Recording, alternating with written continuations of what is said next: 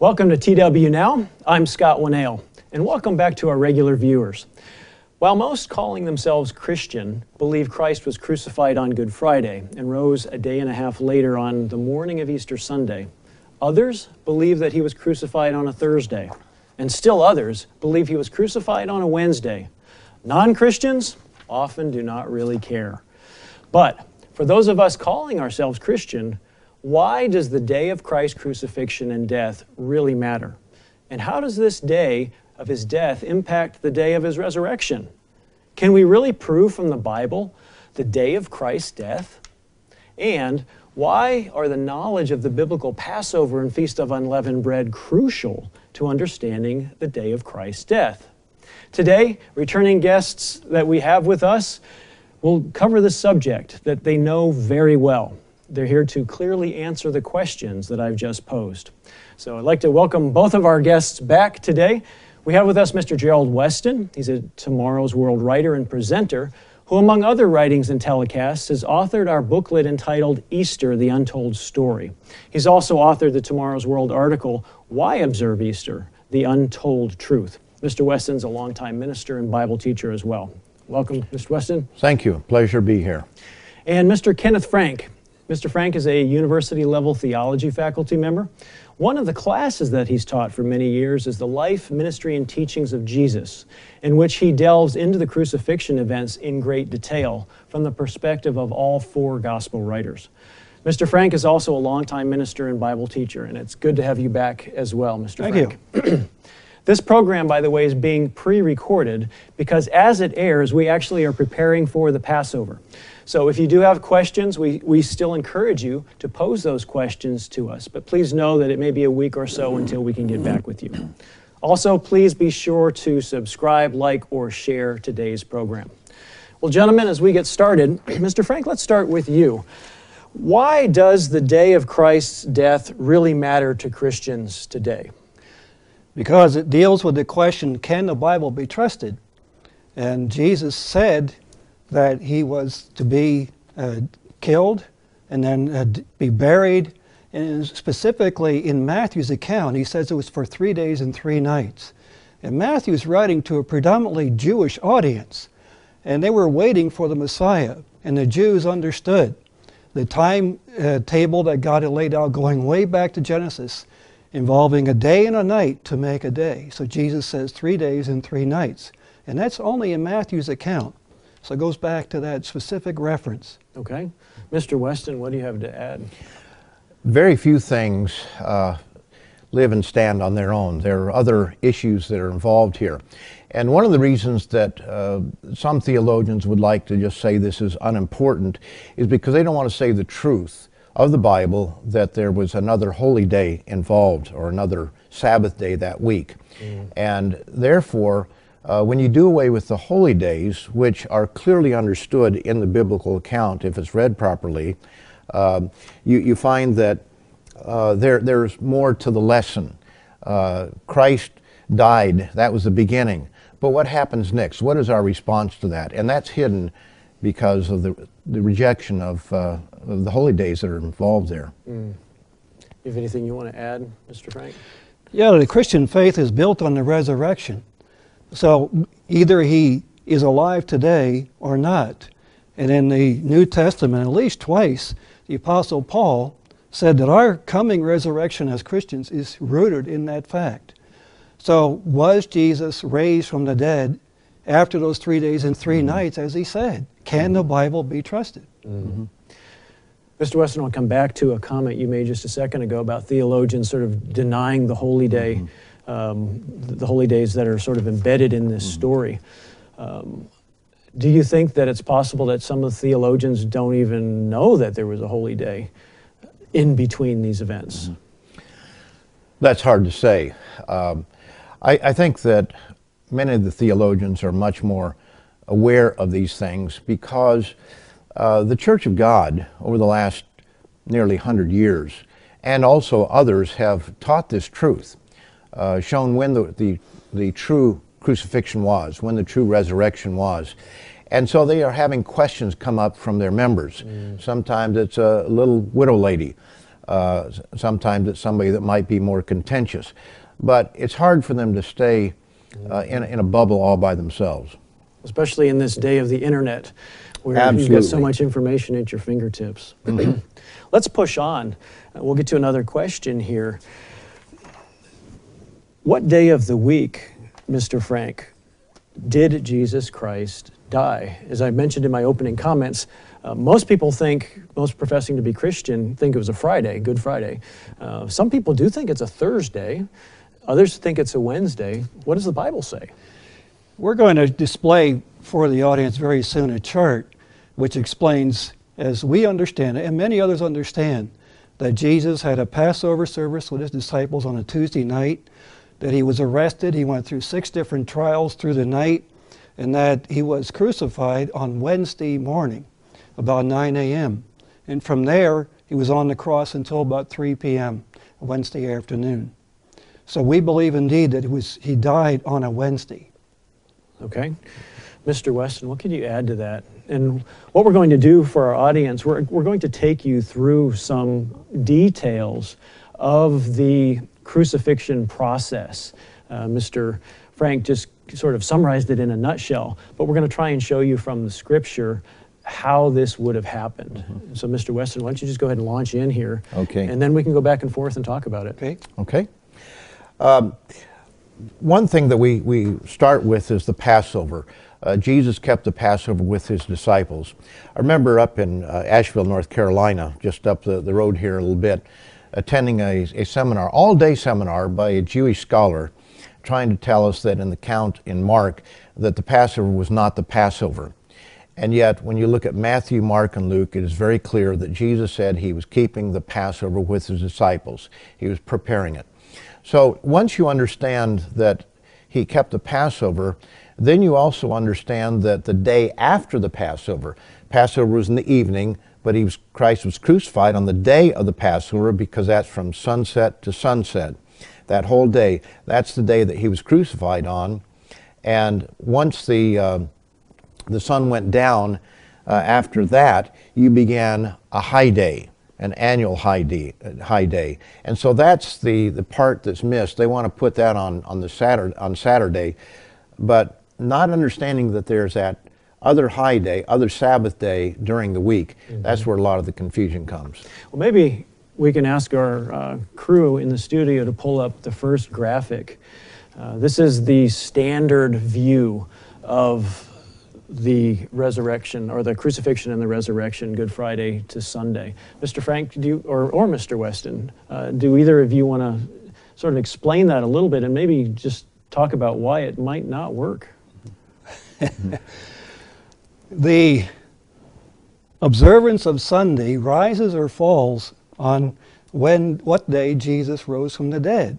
And those who are observing Sunday believe it had to be a Sunday morning. So that chart that we just showed displays the traditional Christian view that Christ died on Friday and was in the tomb only parts of 3 days and 3 nights until Sunday morning.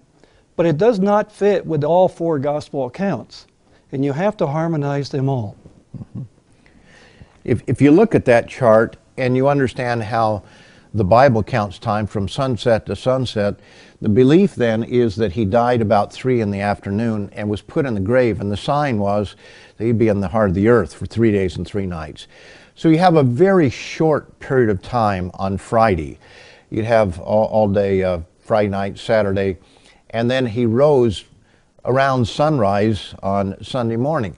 So if you count time as the Bible does, it isn't Friday, Saturday, and Sunday, 3 days. It would be basically the Sabbath and half of the first day of the week, and just little bits and pieces on either end of it. Very short period of time. You mentioned sign, the sign of Jesus Christ. Can you go into that just a little bit more? We haven't really talked about that yet. Sure. Matthew, the 12th chapter, and verse 40. This is where Jesus mentioned that he'd be 3 days and 3 nights. I'll just read it here. He mentioned that they were seeking after a sign there. 12 verse 40, sorry.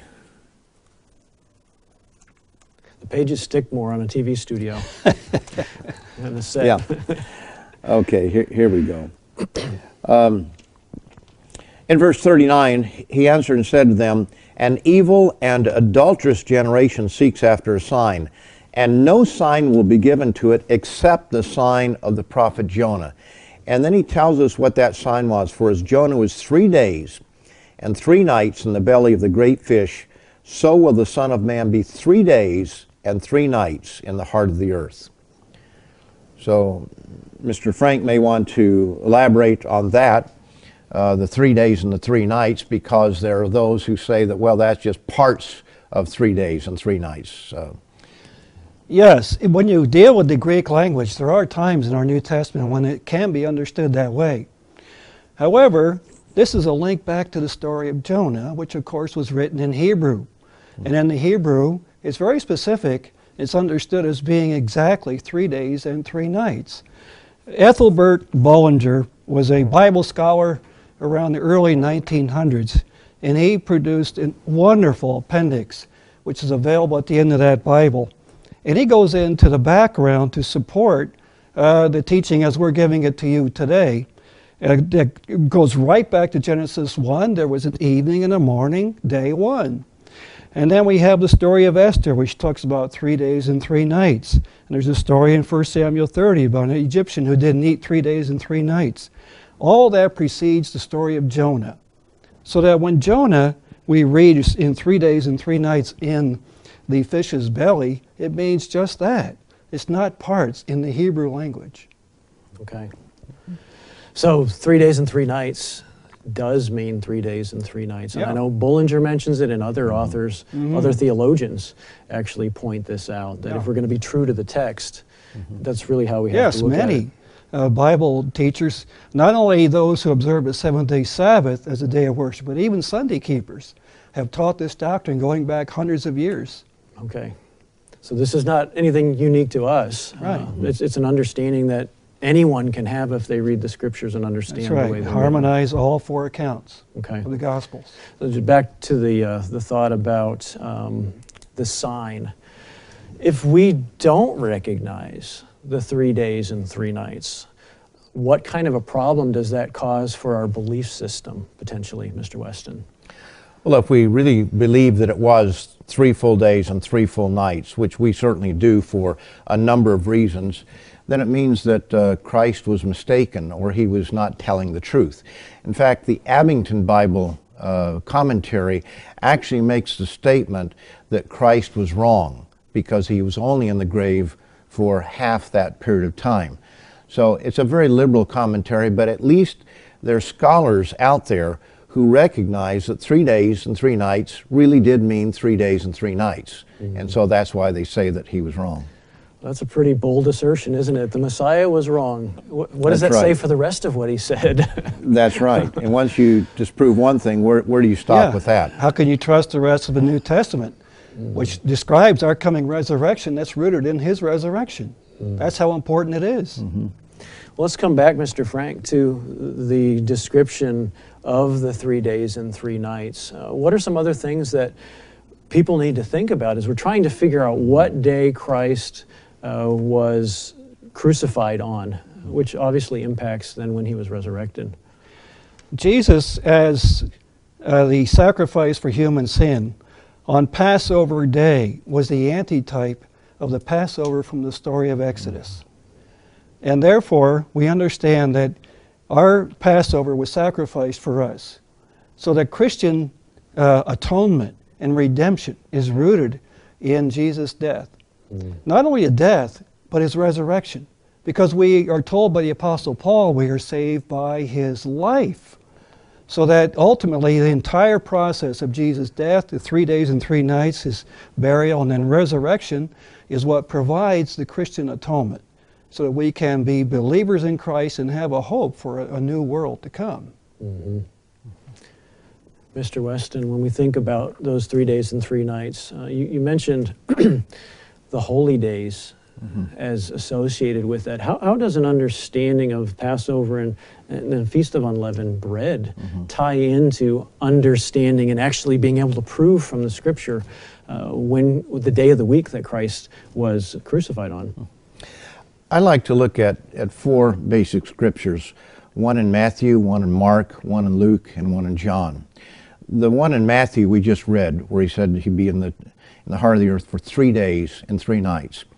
When you look at the actual chronology, we know that he kept the Passover with his disciples the evening before he was taken into custody.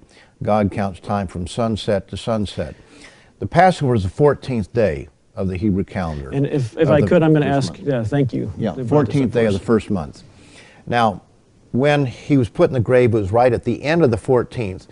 And the 15th day of the first month of the Hebrew calendar is called the Feast of Unleavened Bread. It is another high day, or a Sabbath day. And so that began the Sabbath.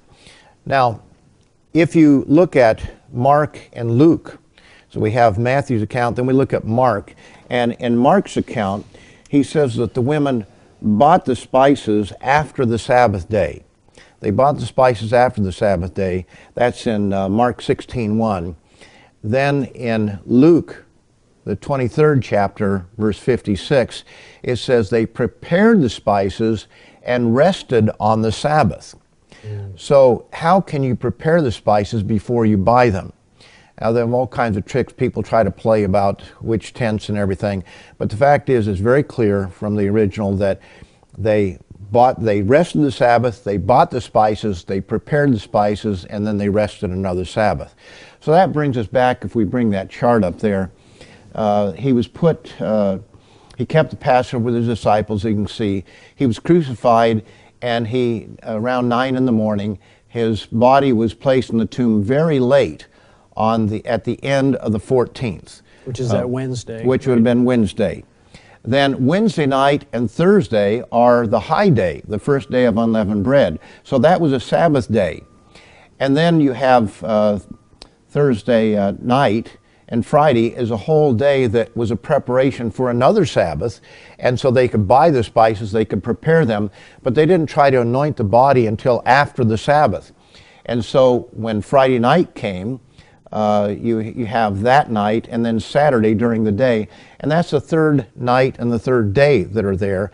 And so he was resurrected late Saturday afternoon, and when the women came to the tomb Sunday morning, he was already gone. Okay. Do you have anything to add some clarification? Yeah, just a little bit in regards to a technicality, which I think is relevant. In Luke's Gospel, when he talks about the weekly Sabbath, which we would consider Saturday today, commonly, he calls it the Sabbath. But also in Luke, he refers to a Sabbath. It's with the indefinite article, which indicates a holy day. And it's in that same week. So even by the grammar of the Greek, we have 2 Sabbaths, as was pointed out on our chart. The annual Sabbath on Thursday, and then the weekly Sabbath on this Saturday. And I think it's important to note the fourth gospel, which is John. In John 19:31, it says, "For that Sabbath was an high day." So that very clearly shows that there was that Sabbath, and then we have the weekly Sabbath. Right. Thursday was the high day. Okay. It was an annual holy day. It was the first day of unleavened bread. So if you can summarize for us, Mr. Weston, why is a knowledge of the holy days important in understanding when Christ died and when he was resurrected? Well, so many people look at the death and resurrection of Christ as the end of it all. In fact, they say it's been all done for us. It's finished. There's no more that we have to do. But when we understand the holy days, first of all, we recognize Christ as our Passover lamb, the one that John said, "Behold the Lamb of God," the one who gave his life or would give his life for us. But what is our response to that? This is where people go off the rail and they just say, okay, they give their heart to the Lord and say they accept Christ as their Savior. But when you read Acts, the 2nd chapter, when Peter preached a very powerful message on another holy day, which was the day of Pentecost, they said they realized they were guilty of his death, killing the Messiah. They said, "Men and brethren, what shall we do?" And he said, "Repent and be baptized, every one of you, and you shall receive the gift of the Holy Spirit." So recognition of Christ as our Passover, that's the first thing there. They came to that point. What is our response? Our response is to repent, to come out of sin, to come out of Egypt, is what ancient Israel did. And then on the last day of unleavened bread, they walked through the Red Sea, which in 1 Corinthians 10, first 4 verses shows us that that was a type of baptism. And then on the day of Pentecost, we have the giving of the Holy Spirit to write God's law in our hearts and our minds, and Jesus Christ to come into our lives and live His life through us. So you can't stop with Passover, but because they have rejected Passover and substituted something else and rejected the days of unleavened bread, they miss the whole plan and purpose that God is working out here below. We must remember that Jesus' apostles and all of His disciples were observant Jews. In the first century, they went to a temple. And they were in the temple, on Pentecost when the Holy Spirit came upon them. So they had no idea of observing any Easter or Sunday as the day of worship. They were observing the weekly Sabbath and the holy days. And from then on, throughout Paul's epistles, we find references to these holy days, that God's people were still observing them. And they did continue throughout the centuries to understand that those holy days were typical of the great plan of God that begins with Passover. Jesus died as our Passover lamb. And then naturally leads to Pentecost, to repent, to receive a Holy Spirit. And then you have a number of holy days beyond that, which carries God's plan right to the very end. Yes, I could add a little bit to that. It's interesting to me how Satan has deceived the whole world, as it says in Revelation 12:9. And this deception with the holy days is so deep. Why is it that traditional Christianity has thrown out these holy days, which have great significance and meaning and were kept by Jesus and His apostles, and that's historically true, and then they bring in days that have no significance spiritually, but they're, Easter as an example, the name of Ishtar or a pagan goddess. What does a pagan goddess have to do with a Christian celebration? And then you go on to Christmas and the 25th of December and just go right down the line. They've thrown out the days that God has given us, and they've substituted them with pagan and heathen days. It's interesting, you've both, as seasoned ministers, and you've visited with a lot of people, you've talked with a lot of people. It's interesting how many people will bring up the argument that, well, Christ was a Jew, and that's why He kept these holy days. But Paul changed things. But then you're left with sort of what you brought up a minute ago, Mr. Frank. If Paul changed things, then why did he continue to write about these holy days? Looking like even the Gentiles were keeping them. Yes. For sure. I mean, we have reference to the Day of Atonement, to Pentecost. Paul says he wanted to be in Jerusalem for Pentecost. He even took a vow at one point in his ministry. And there is no indication that he was ever doing away with that basic structure from the Hebrew Bible. We have to harmonize these two parts of the one Bible that we have. We can't make them in contradiction to each other. Yes, in 1 Corinthians, which Paul is writing to the Gentile Corinthians, he says, "For even Christ, our Passover, is sacrificed for us. Therefore, let us keep the feast, not with the old leaven, neither with the leaven of malice and wickedness, but with the unleavened bread of sincerity and truth." So he understood that the days of unleavened bread followed Passover, and the Gentile Corinthians did as well. And he said, let us keep the feast. That's a command from Paul, to keep the feast of unleavened bread. Well, let me come back to a more practical question that we kind of started with. And Mr. Frank, maybe you can start with the answer. When we, as Christians, read the Bible, Christians want to obey God.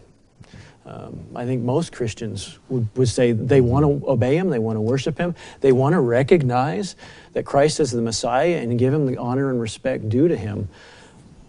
Again, if our purpose is to honor and respect the Messiah, Jesus Christ, our Savior, what does the day of his death really matter? If really what we need to do is focus on the Messiah. What does the day of his death? Why does it Why do we matter? need to know that day?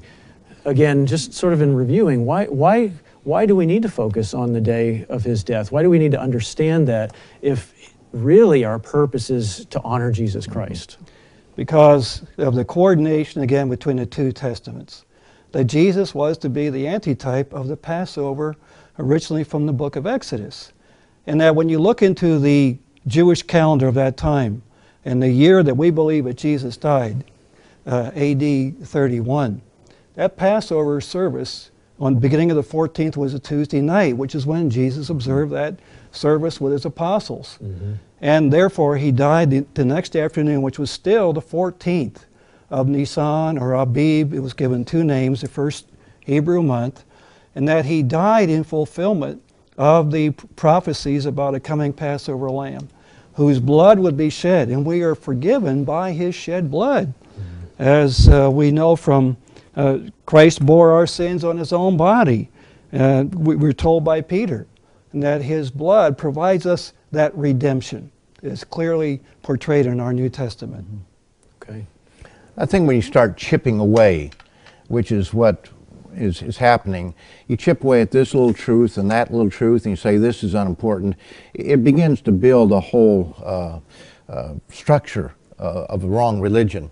You know, you make a very good point. I think the average person out here who attends church on Sunday or whatever day it may be, I think that they are trying, in a certain sense, to obey God.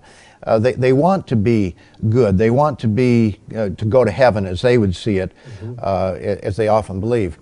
But there's a scripture, Romans 8:7, that says the carnal mind, the physical fleshly mind, is enmity against the law of God, against God, for the law of God, for it's not subject to the law of God, neither indeed can be.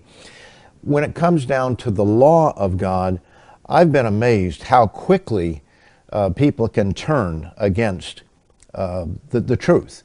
They want it, but they want it their way. They want to follow tradition as opposed to what the Bible truly says. We have to be willing to accept what the Bible says, as uncomfortable as it might make us feel.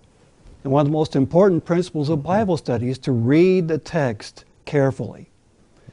And so we try to point out to our viewers and readers in our literature how important it is to actually read what the Bible says. Because Christians accept this as a holy book, as inspired of God. And therefore, every word, we are to live by every word that God wrote. We're told that in both Testaments.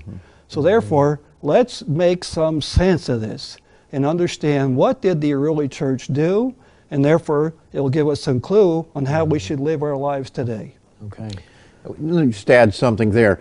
When you say, well, it doesn't matter which day it is, the people that are saying that are the ones that are trying to justify a different day. Interesting concept to ponder over and sort of self-analyze with that. Mr. Frank, we need a quick clarification here. We've been talking about the 3 days and 3 nights. We've talked about how Jesus Christ actually kept the Passover and those things that he did that night, foot washing and eating, breaking of the bread and drinking of the wine, that he did that on a Tuesday night. Is a Tuesday night the night that we need to keep Passover today? It depends on the Hebrew calendar. In the Hebrew calendar, some years it will coincide with that same Tuesday of the week, but there are other years when it does not. So we believe that the calendar which God gave to the Jews, that the oracles of God included the calendar, and that the Jewish calendar is currently understood and directed by them, is the one that we are to follow today. And so we do use that. But that night of observance can vary from night to night, depending on the year, because you have to coordinate our modern calendar with the Hebrew calendar. And it gets somewhat complex. But again, we trust that God has preserved that sacred calendar through those people. Okay, excellent. Well, we are winding down here, and I really appreciate the time that you've put in. What we like to do at the end of these programs, as you know, and Mr. Weston, I'm going to come to you first with this, is give our audience an opportunity to have a takeaway. What is that? a takeaway thought, principle, idea that you think is important for the audience to take away from this conversation today? We often say on our programs and our literature, don't believe us just because we say it. Believe it because you can read it in your Bible. The Bible is the foundation of all of this, and when you start chipping away a little bit here and there, pretty soon you tear down the whole structure of the Bible. You get away from it. Keeping Easter as an example, you may want to show that, but this booklet on Easter is a substitution for the Passover. And that was a great controversy in earlier centuries called the Quartodeciman controversy, whether we keep the Passover or we keep Easter in reality. And so it's been a big issue for a long time, more than people realize. But once you start chipping away at the truth, you eventually lose all truth, and then you substitute it with untruths. Mr. Frank? I would say a takeaway is this understanding us helps us identify the true Jesus Christ. The Apostle Paul warns us about another Jesus that people in his church at Corinth were being troubled by, and they were being misled, that another gospel was being preached. And so those who are really devout, who really want to understand Jesus' plan and what he's done for us, need to read the Bible for what it says. And to read these scriptures, we've pointed out in our literature, which we make available, like our Holy Day booklet, will guide them even further to see things they may never have seen before. And yet, there it is. It's in the Bible. Well, I want to thank both of you for your comments today. Thank you for walking us through the scriptures. I think what was helpful is you took us through the different gospel accounts to help paint this picture. We really do have to do that, don't we? Take the pieces of the puzzle and place them together to make sense of it all. And you've also walked us through the holy days and how important they are. So Mr. Frank, Mr. Weston, thank you for being on the program again today. Our pleasure. Thank you. Most of us realize Jesus Christ's death is central to mankind's salvation. Christ's death and resurrection are critical if we're to be saved from our sins, as we've talked about today. But for Christ to truly be the Messiah, our Savior, we must be able to prove that from the Bible without the Bible contradicting itself. And we've brought that up today. The only sign Christ gave for his Messiahship was that he would be 3 days and 3 nights in the heart of the earth, just as Jonah was 3 days and 3 nights in the belly of the great fish. Christ, Jesus Christ, in his infinite wisdom, would not use a turn of phrase or an expression that could be easily misinterpreted as the only proof that he was the Messiah. He would have used very clear and precise wording, would he not? The Bible does interpret itself. 3 days and 3 nights means exactly that, as we've discussed today. Jesus was crucified on a Wednesday afternoon and put in the tomb shortly before sundown. He was raised 3 days and 3 nights later, late on a Saturday afternoon, just as the inspired translations of the Bible read. This is a fascinating topic and an important one, as we've talked about today. It's a topic that your eternal life and salvation hinge on because it determines whether the Christ you believe in was really the Messiah or a forgery. For more detailed history and information on this topic, please read our free booklet, Easter, the Untold Story. We have this available for you at tomorrowsworld.org. It's free for the download or the asking. And for more exciting answers to questions about society today and your Bible, please join us each week on TW Now. Next week, we plan to discuss a long-forgotten biblical holy day that was mentioned today, a holy day that Christ and the Apostle Paul both kept, the Feast of Unleavened Bread. You won't want to miss that discussion either. We invite you again to subscribe, like, or share today's program, and we look forward to seeing you again next week here on TW Now.